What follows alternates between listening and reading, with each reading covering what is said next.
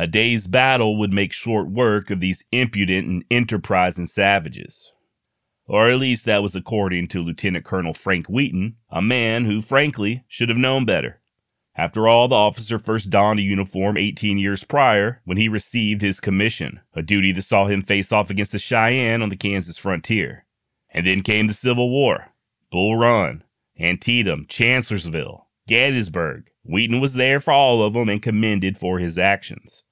So one would assume that the lieutenant colonel was far too experienced to underestimate his opponents, that he should have known that a well-dug-in desperate man with a rifle and a will to fight, especially when fighting for his family, could put up one hell of a mighty defense. But I wasn't there, and I'm not going to play armchair general on this one. All I know is that when the smoke cleared on that January morning in 1873, at least 35 soldiers lay dead with nearly as many wounded. And the Modoc Nation had shown just how impudent and enterprising they could be, that it would take much more than a day's worth of battle to rein in these determined fighters. Turns out this conflict would last quite a while, and when you take into account the number of people killed coupled with the dollars expended per enemy, this lesser known of the so-called Indian Wars would be one of the most expensive ever fought on U.S. soil. One which pitted just 50 to 60 Modoc warriors against nearly 1,000 U.S. troops and volunteers. Who was Captain Jack? Who were the Modoc? And what caused the Modoc War? Go ahead and get your peace pipe out for this one. You're probably gonna need it. My name's Josh, and you're listening to the Wild West Extravaganza.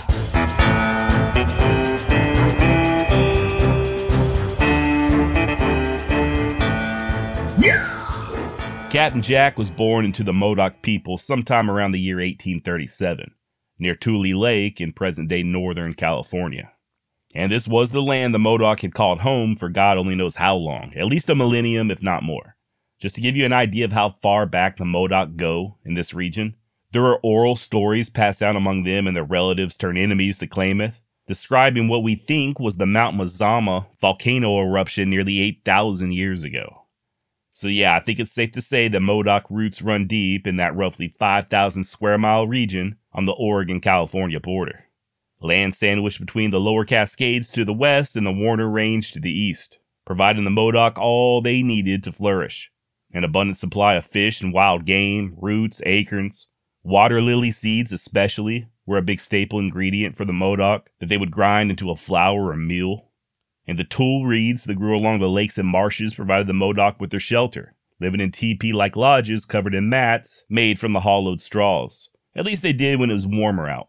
During the winters, they'd reside in pit houses, dugout-type shelter usually about 15 or so feet deep, lined with grass and dirt for insulation, with a ladder up top.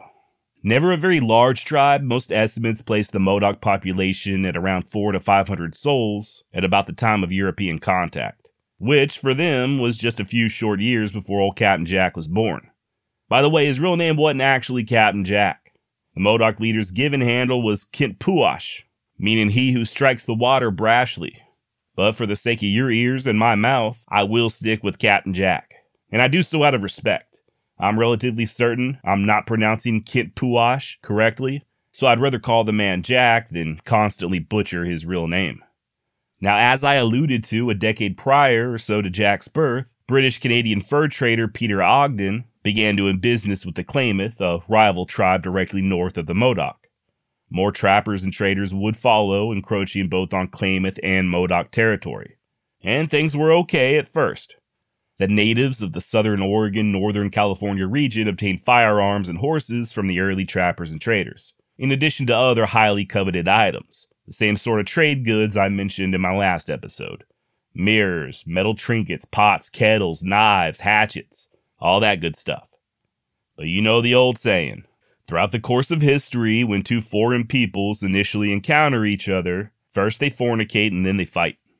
Now, I don't know how much of the former occurred, but as to the latter, there were skirmishes as early as 1834, when a Hudson's Bay fur trapping expedition led by Michel Lafamboise was said to have killed 11 Rogue River natives. Now, these were not Modoc. The Rogue River peoples were a conglomeration of tribes living along the Rogue River Valley in present-day southwestern Oregon, kind of sort of where the city of Ashland now stands.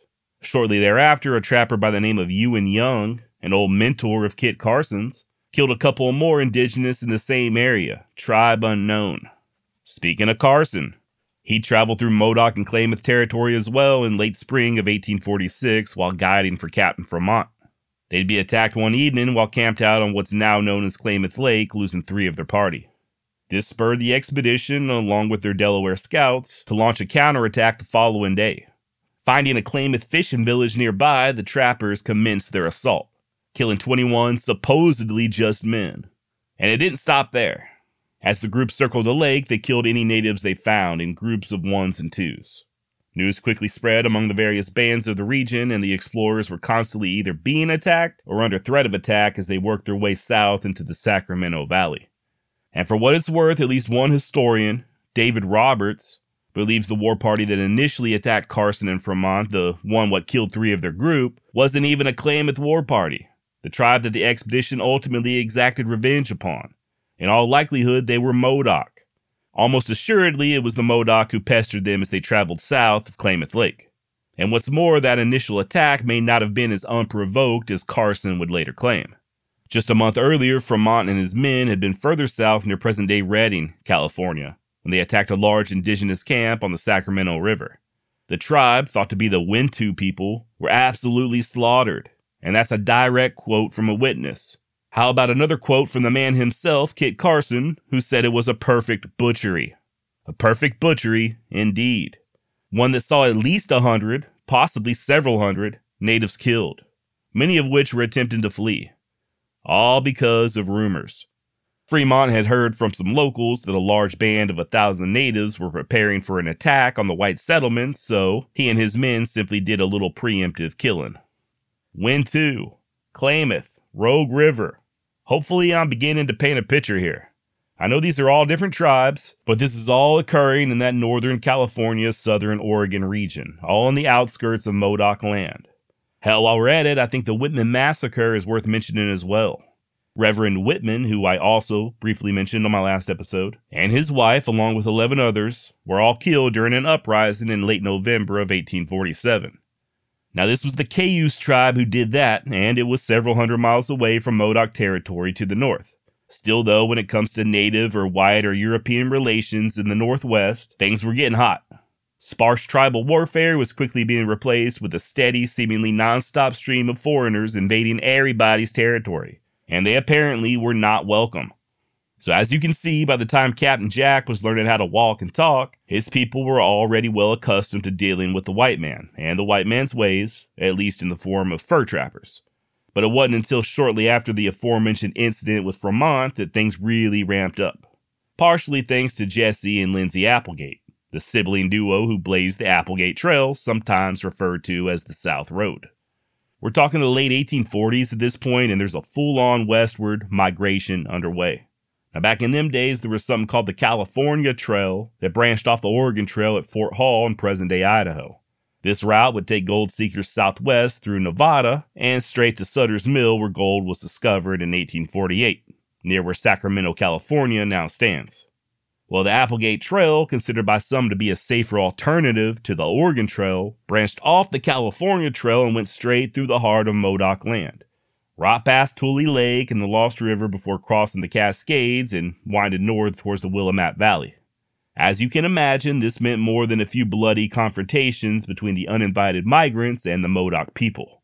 One in particular that sometimes gets left out of the narrative, probably for a good reason, is said to have occurred in September of 1852 when the Modoc struck a wagon train near Tule Lake, killing over 60 people and taking 2 young girls captive. Maybe. This is one of those that depends on who you ask kind of things. And 60 is the low end when it comes to how many migrants were killed in this particular massacre with no name. Some sources say 65. Another I found claimed 80, and numerous websites, some of them ending with a .gov at the end of their URL, put the number at 90 men, women, and children that the Modoc massacred there on the Applegate Trail in 1852. Or was it 1850? Like I said, it depends on who you ask. I did a bit more digging, and it appears that the location in question is a place known as Bloody Point, just a few miles south of the Oregon border on what's now Highway 139, near the eastern shore of Tule Lake, where the trail passed between an outcropping of lava and the water. Evidently, this was one hell of an ambush spot where the Modoc laid in wait for hapless immigrants in the 1850s. But did they ever kill 60 to 90 men, women, and children in one fell swoop? It's highly doubtful. A much more realistic number that I was able to find comes from an article I'll link to in the show notes, one with actual citations, that makes the much more realistic claim of 36 migrants being killed there at Bloody Point in 1852. And that was for the entire year. Many attacks over many months against many different small wagon trains, resulting in over 3 dozen deaths. Now that is much more believable, at least to me. I just want to make it clear that I don't doubt that the Modoc were killing a lot of white people during the early 1850s. They were absolutely attacking wagon trains and probably any lone travelers that they could find. That is not in dispute. Okay, I'm not trying to make the Modoc out to be a bunch of innocent little angels here. I also want to make it clear that there were a lot of exaggerated claims made during this time. And oftentimes the Modocs soon found themselves getting blamed for things they didn't even do. One such incident involved a band of the Pitt River tribe running off with a large herd of prospector horses, a theft that resulted in several Modoc being killed at the hands of the notorious Benjamin Wright. And boy, oh boy, talk about throwing gasoline on a fire, as if things weren't already bad enough. The Indiana-born and Quaker-raised Wright would soon drift west in 1847 in hopes of striking it rich, just like every other young man bound for California. He soon discovered, however, that his real skill set, and evidently sense of joy, lay in killing natives. He was part of the militia that helped put down the Cayuse Rebellion I briefly mentioned earlier, that resulted in Reverend Whitman's death.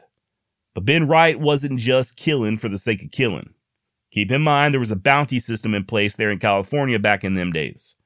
Depending on where you were located, you could get paid $5 for an Indian's severed head or 25 cents per scalp. And to further exasperate matters, the government of California handed out $1.5 million, the equivalent of $58 million in today's money, to fund local militias led by guys just like Ben Wright. And oh, did Ben Wright collect his fair share of bounties. Heads, scalps, fingers, noses, ears. Some he collected as proof just to get paid, while others were grim trophies. He kept him a couple of native women as slaves as well. You can only imagine the hell those gals went through. Not long after he and his men attacked the Modoc in retaliation for the stolen horses and mules, Wright returned to the area, once again attacking a Modoc village. Creeping in close under the cover of darkness, the vigilantes waited until first light to open up on the waking natives, killing over a dozen according to one source. Shortly thereafter, they attacked another village, killing 15 more. The following summer, Ben returned, this time he and his posse intervening during a wagon train attack, thwarting the assault and killing somewhere around 30 warriors in the process. Which begs the question, what came first? Whites killing Modoc or Modoc killing whites? I got a feeling that Ben Wright felt justified in killing the Modoc when and where he could find them, based solely on the fact that they were attacking wagon trains. And the Modoc likely felt justified in attacking these trains based on the actions of people like Ben Wright. And on it goes. For the next couple of months, Wright and company occupied themselves by escorting wagon trains through the area, offering up their services as protectors. And you better believe they killed as many Modoc as they could find. One gruesome story has Wright and his men gunning down 2 Modoc women that they saw running for shelter. One was killed outright and the other simply wounded in the arm. Ben dismounted, approached the injured lady, and sank his knife into her. And then came Ben Wright's masterpiece, his magnus opus, the feather in his hat, if you will. The massacre that still bears his name. The killer sent word to the Modoc that he wanted to make peace, even hoisted up a white flag to show his pure intentions. And the Modoc came in, peacefully, honoring that flag of truce. They camped out there with Wright and his men in the rain for several days, looking to negotiate and hopefully come to some sort of an agreement. Hell, there was even a big feast, if you call a whole bunch of food, laced with strychnine, meant to kill as many Modoc as possible, a feast. This plot quickly fell apart, though, as the poison didn't seem to work. Evidently, it had expired or just gone bad, so Ben simply walked up to the head Modoc, pulled out a pair of dragoons from under his poncho, and commenced a firing. Wright's posse, all armed, opened up fire as well. Now, lest you think I'm being biased here, there are some that say neither side's intentions were as pure as the driven snow. One version has it that Wright and his men called the parley in hopes of retrieving a couple of captured women from the Modoc. When they discovered that the natives were planning on double-crossing them, they simply acted first, kicking off the fight and gaining the upper hand. And hell, who knows, maybe both sides showed up looking to kill the other. Maybe that was the plan from the get-go and Ben just happened to act first. Either way, the result saw 0 of Ben Wright's men killed, with the Modoc suffering 30 to 90 fatalities, one of which is rumored to have been Captain Jack's father. And whatever the true start of the fight, even one participant on Wright's side, a William Thompson, admitted to how gruesome it was. As the first shot rang out from Wright's pistol, his men opened a deadly fire with their rifles. For an instant, the savages formed a line and sent a shower of arrows over their heads, but they aimed too high and only 1 or 2 were slightly wounded. Dropping their rifles, Wright's men charged, revolvers in hand. This was too much for savage valor, and what were left fled in terror. It was no longer a battle. The savages were searched out from among the sagebrush and shot like rabbits. Long poles were taken from the wickiups, and those taking refuge in the river were poked out and shot as they struggled in the water. To avoid the bullets, the Indians would dive and swim beneath the water, but watching the bubbles rise as they swam, the men shot them when they came up for air. End quote. And so it went. Over the course of just 25 years, it's estimated that hundreds of Modoc were killed, and that they dispatched nearly an equal number of migrants and settlers. I guess it would be safe to say that both sides could give just as well as they could get. Almost. One thing I'd like to point out here is that it wasn't just the Modoc getting a raw deal there in California. The state did officially have a policy of wholesale extermination when it came to all tribes. We're talking state-sponsored death squads, operate under full support of the law, killing indiscriminately and without repercussion. To quote the first governor of California, Peter Burnett, that a war of extermination will continue to be waged between the races until the Indian race becomes extinct must be expected. End of quote. This is the same guy who would also block negotiation treaties if he felt like they were being too generous to the indigenous, by the way. Just to put things into context, the Native American population of California was estimated at about 150,000 people in 1848, right around the time that gold was discovered. A quarter of a century later, when the Modoc War kicked off, you're looking at less than 30,000. And that's for the entire state. A lot of that was disease, yeah. Even the Modoc suffered horribly from smallpox. Still though, even with all the various plagues wreaking havoc on the tribes, they still weren't dying off fast enough as far as many people, even those in office, were concerned. That's where the bounties and the massacres and the rampant killing came into play. What some consider to be a genocide. So hopefully now you're getting some sort of an idea of the environment that Captain Jack was born into. From the late 1820s leading up to his birth and for his entire childhood, his people had been aware of and sometimes the target of awful atrocities. Far out of the scope and range of what they themselves had done or were capable of, even when it came to their most bitter enemies. A very volatile situation predicated by decades of violence and retribution killings that one would only assume would have turned Captain Jack into an American-hating maniac, hell-bent on taking up the torch and continuing to fight his oppressors. And well, if this was the impression you had of Captain Jack and his band of Modoc, you'd be wrong. Especially if you were to ask the citizens of Wairika, California, shortly before the Modoc War began. Jack and his band were frequent visitors of the mining town.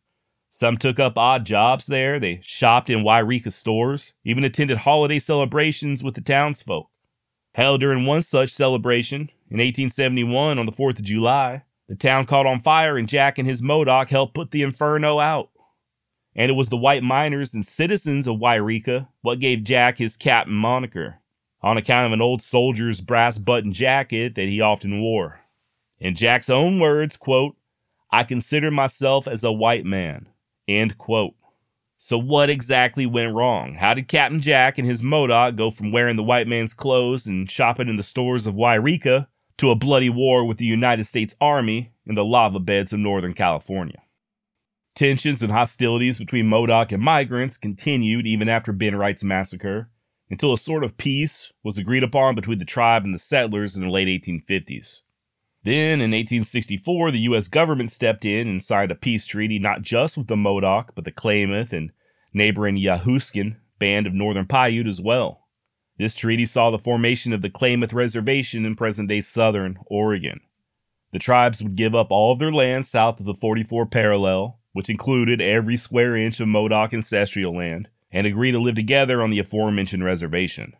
This meant the Modoc would be living with their enemies, the Klamath, who just so happened to outnumber them. As you can figure, this caused a whole new set of problems, namely the Klamath buggering, bullying, and abusing their new next-door neighbors. Now, in return for giving up all that land, the Modoc were promised one big lump sum payment, along with future annuities of money and food.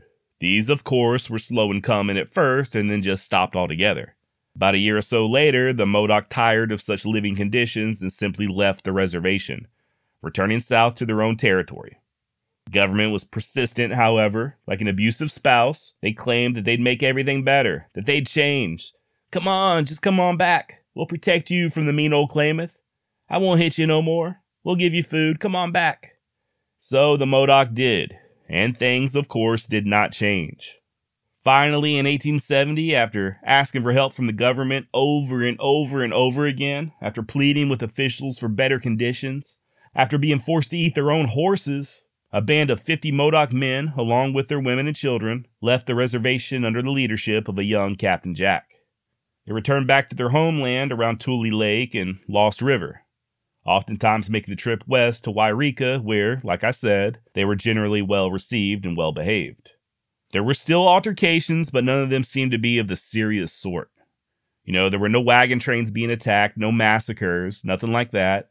All of the problems seemed to stem around trespassing or petty theft, maybe a little bit of intimidation or even irritation. According to one Indian agent, the Modoc were, quote, insolent, and if they wanted flour or beef, they'd find the nearest settler and demand it. Furthermore, sometimes a dozen or so would just walk into a cabin and insist on being fed. And after dining on the free food, they'd sit around the fireplace smoking as if they owned the place. So yeah, I can see how that would be pretty damn irritating. Talk about your neighbor from hell. But this ain't exactly a raid by the Comanche either. For what it's worth, Captain Jack did work with the settlers, even if he was charging them money for using the land. He himself would occasionally find work in the town of Wairika, while other Modoc became ranch hands.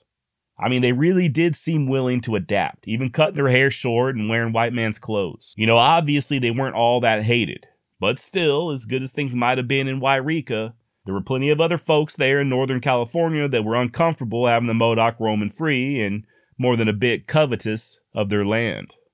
Now, it's worth pointing out that the Modoc weren't against the idea of living on a reservation. They just wanted their own reservation on their own land, somewhere near the Lost River. Also, keep in mind that Jack and his Modoc weren't on the run or hiding during this period. They were just there where they had always been, living their best lives. The Indian agents and the government knew exactly where they were, and there were more than a couple of sit-down talks and parleys with Jack trying to secure their own reservation while the government men tried talking him back up to the Klamath region. It didn't help none, of course, that Jack committed murder around this same time, at least in the eyes of his white neighbors. One of Captain Jack's children became seriously ill, so he turned to a Modoc medicine man to heal the kid. Well, the kid didn't get better and sadly soon passed away, prompting Jack to kill said medicine man. Now, this was culturally acceptable among the Modoc. It was expected.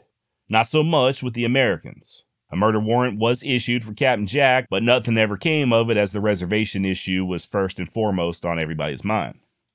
Finally, in 1872, Indian agent Thomas O'Donnell gave orders dispatching the military to use whatever force necessary to get the Modoc back on the reservation.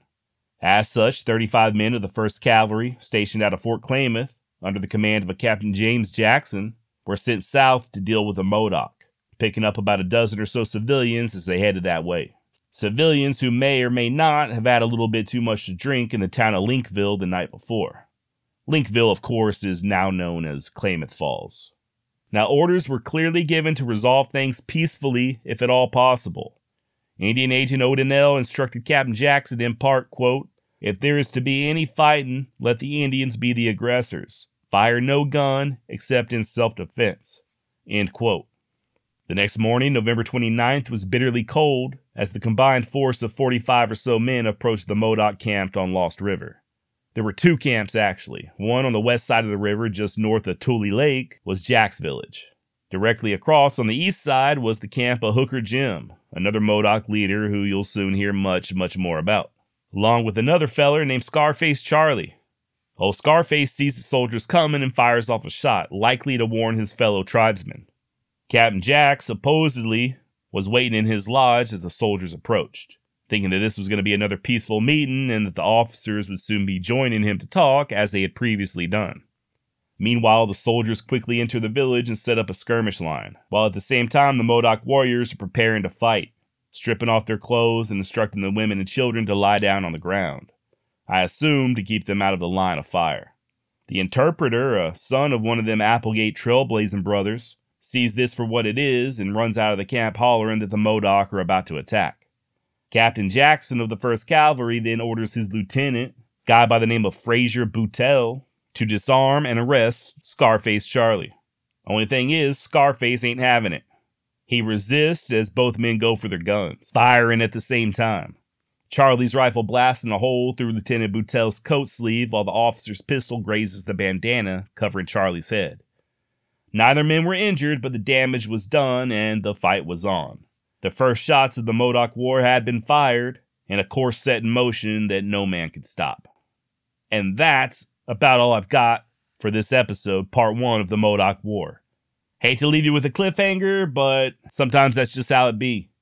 Please join me in 2 weeks as we discuss what happens next. The Lava Pits, aka Jack's Stronghold. The battles of Sand Butte and Dry Lake. General Canby. We'll also take a closer look at some of our main characters, Scarface Charlie, Sanchin John, Hooker Jim, guy by the name of Shaq Nasty, and a lady Modoc named Catchacona, who you may or may not know as Wynema. Thank you all so much for listening. Thanks to all my supporters on Patreon and YouTube. Thank you. Big thanks to all you who contribute via Buy Me a Coffee. Head on over to my website, wildwestextra.com, and hit that contact button. Or feel free to contact me direct at josh@wildwestextra.com. All right, I'll see you in 2 weeks. Adios.